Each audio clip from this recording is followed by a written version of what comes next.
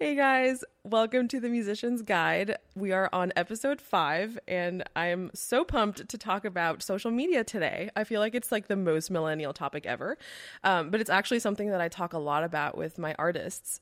So I first want to start with 3 myths that I get all the time, and I know my emerging artists are just going to roll their eyes. And then I'm going to give you just very basic strategy on how to use social media to your advantage.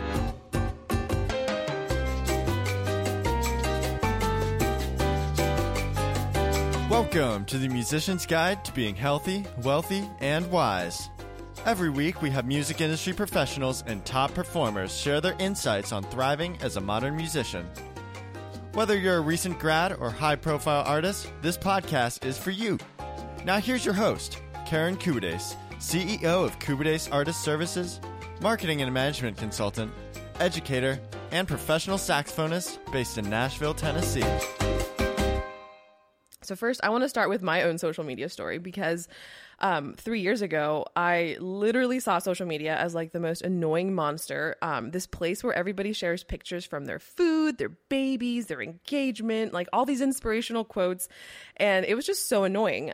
So I kind of like was starting to embrace the times because a lot of my, especially management clients, were really starting to focus on social media and, Facebook bought Instagram and all this stuff. And we started seeing social media platforms go out of existence and others gain popularity. Like, Snapchat used to be like the thing. And then Instagram started coming out with, the Instagram stories and the lives and the HGTV. And all of a sudden, Snapchat is not as popular. And so I was like, okay, let's try and figure this out. So I started researching like why young professionals were getting all these master classes and performance opportunities while someone in a major orchestra couldn't even get, a paid engagement outside of their respective cities. I started looking at why amazing college professors, had international reach when it came to booking engagements and, pedagogical master classes, but they weren't really paying what I thought they should. And then also trying to figure out why, my generation, the millennial generation, was just completely making money and taking social media by storm, and kind of like, what were they doing differently that, traditional marketing wasn't, or how had this evolutionized? And, as artists, how could we potentially use this to our advantage? So at this point, I was, getting followers from my clients, and I started thinking, well, I should probably start developing my own credibility. And seriously, young professionals, if there's anything you need to do besides practice your instrument, is establish credibility. I always like to refer to this quote by Tony Robbins, where he says that humans, we overestimate how much we can do in one calendar year, and we underestimate how much we can do in a decade. So I always like to think about my marketing and my credibility journey as this thing that I don't have to do overnight, but that I should really get started on, because if I look back, the experience and, the internships and the research and all the stuff that I've done in the previous 5 years of my career have given me this new insight on what I'm doing today. So back to social media. I want to share how I went from 0 followers to 10,000 in 1 calendar year. And it really wasn't super crazy. I know it sounds like, oh, I must have posted every day and had all these videos and all these pictures. Sure, I was a little bit more strategic about how I build my brand and, what my brand meant and all this stuff. But the reality is, it was a period of my time, the last year where I built the following, that I was actually open and vulnerable with people. I was really honest about who I was, what I was doing with my career, where was my career journey at that point, and what I was actually experiencing. I also found that in some weird way, it kind of liberated me and allowed me to see that I was just sharing my own experiences, and I truly had nothing to prove. So if we kind of take this holistic approach to our social media, it doesn't become this thing that is just overwhelming and super annoying, because let's just be real. Even if you only get 3% of the reach that, you have on social media, it's still free marketing. There's so many negative articles out there about how you have to pay to play and how the algorithm and all this stuff. And it's like, yeah, it totally sucks, but it's still free marketing. So even if you just get one new client, one new new engagement, one new follower, it doesn't matter. It's one more person that you're able to reach and influence. And that to me is worth it. Okay. So my emerging artists and also my cast artists tell me these 3 common excuses. In fact, typically in our first coaching or our first like project meeting, I always tell people, okay, guys, so you're going to tell me these 3 things in the next 4 months as we plan out our content. And just so you know, I know you're going to say this and it's totally going to be fine. And let me walk you why this already isn't true. And then everybody like rolls their eyes or laughs and they're like, oh yeah, whatever. I'm never going to say this. And then by like the second or third week, they're like, oh my gosh, I'm so sorry, but here's how I feel. So here are the here are the 3 myths and common excuses that I get. So first of all, I don't have enough content. This is number 1. Every time I tell someone, hey, let's plan out our social media, they're like, I don't know what to talk about. I'm not doing anything. I'm not performing. I'm not doing anything exciting. And I'm like, okay.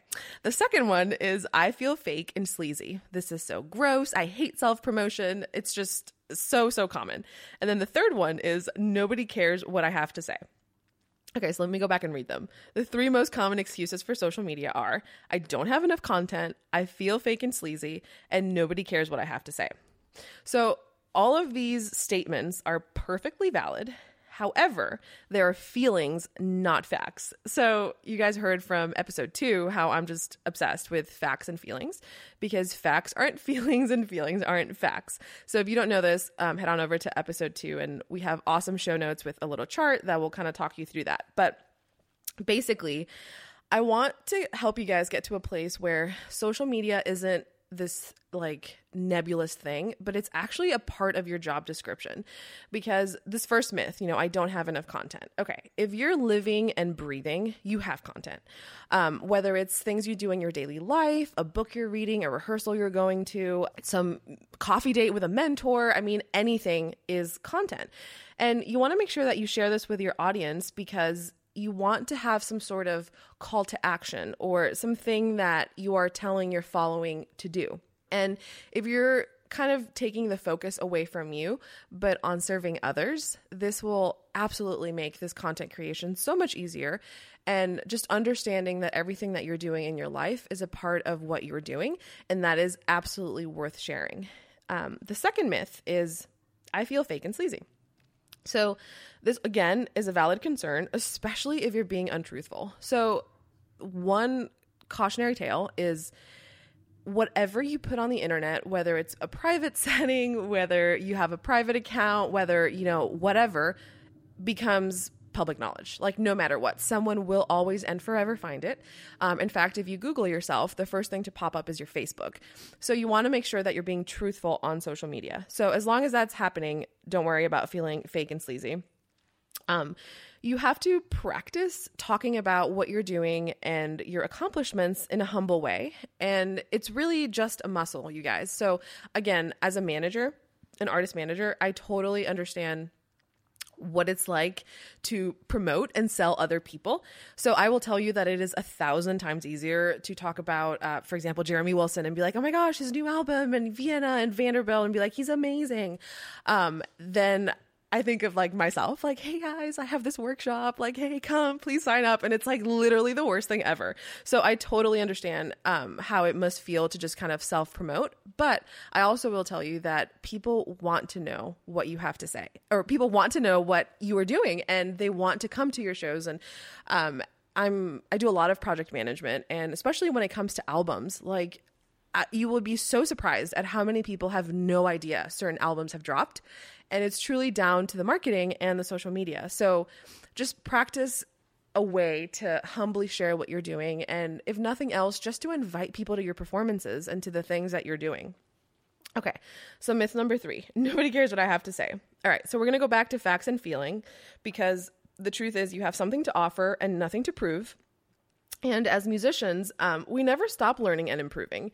So if you're attaching your worth to a certain title or position that you have, it's truly just not sustainable.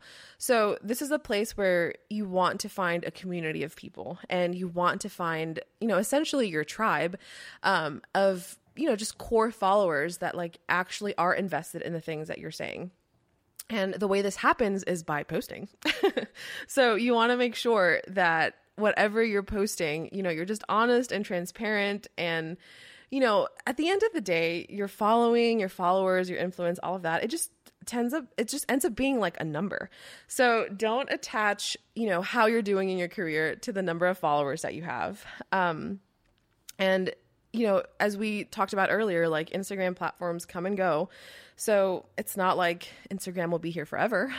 So if you're focusing on that platform and, maybe it's not growing as fast as you like it to or whatever, just go back to basics and be authentic and real.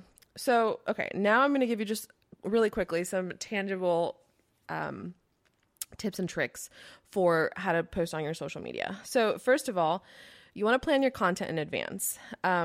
This is the area where everybody stresses out.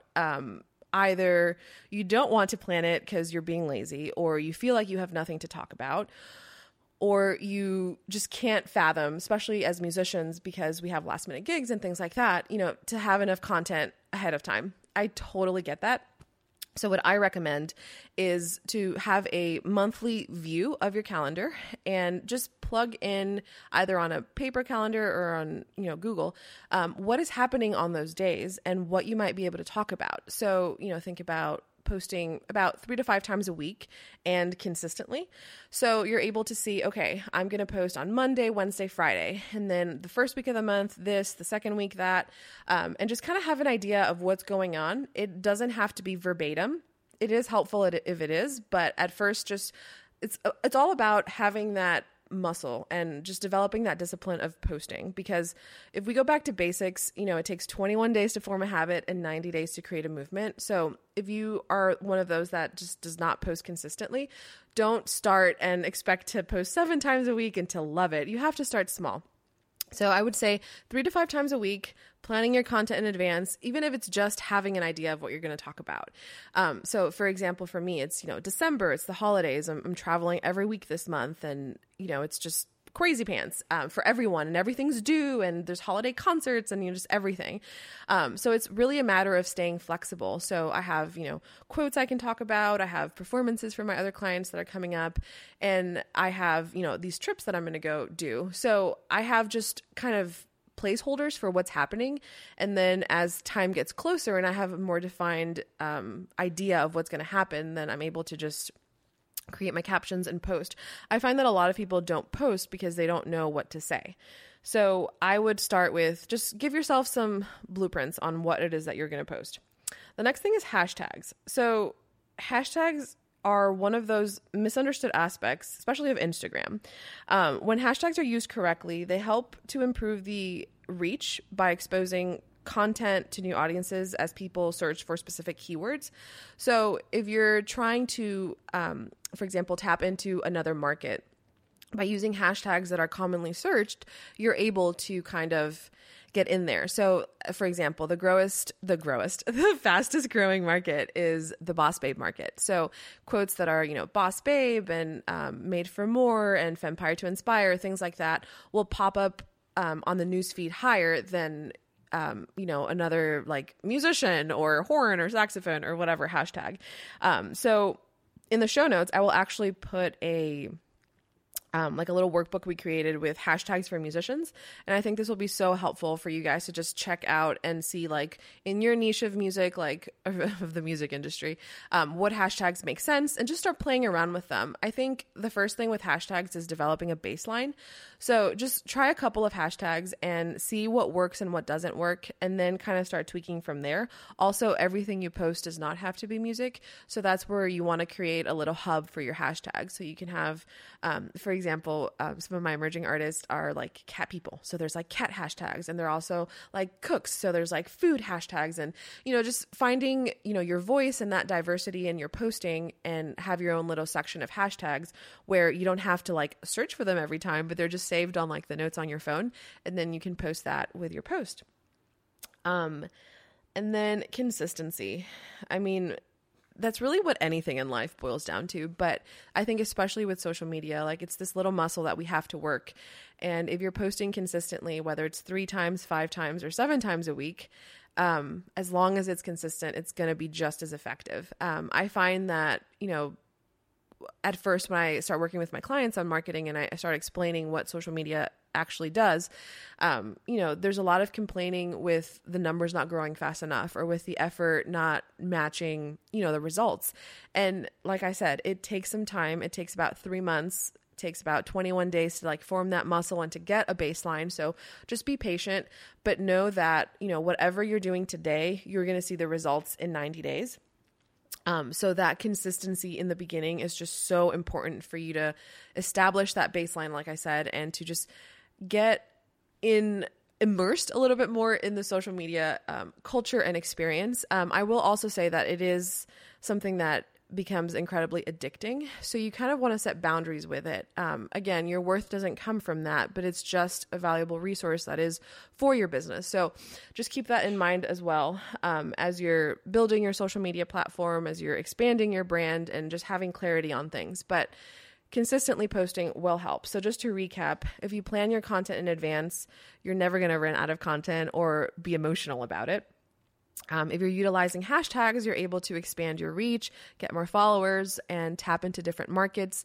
Make sure that all of your hashtags aren't just about one subject, that we have music, animals, life, nature, hobbies, anything that you want to talk about. And then just make sure that it's consistent. So we're not making false accusations of what the content is or if it's actually working. So even if your picture quality isn't the greatest or your video isn't what you want it to be yet, I think posting consistently will absolutely make a difference, not only for your following, but for your brand growth and influence. Okay, so that's all I have for today as far as social media. I will be diving into more specific details, and I know a lot of you have asked me more specific questions. I just wanted to give a baseline for social media, and then we will get into the nitty-gritty in future episodes. So stay tuned for that. And our next episode, I'm super excited. I'm going to be interviewing Nick Loffer, who not only is an amazing musician, rock star, crew of cast, but he's also my husband. So stay tuned for a kind of funny and slightly embarrassing episode coming soon.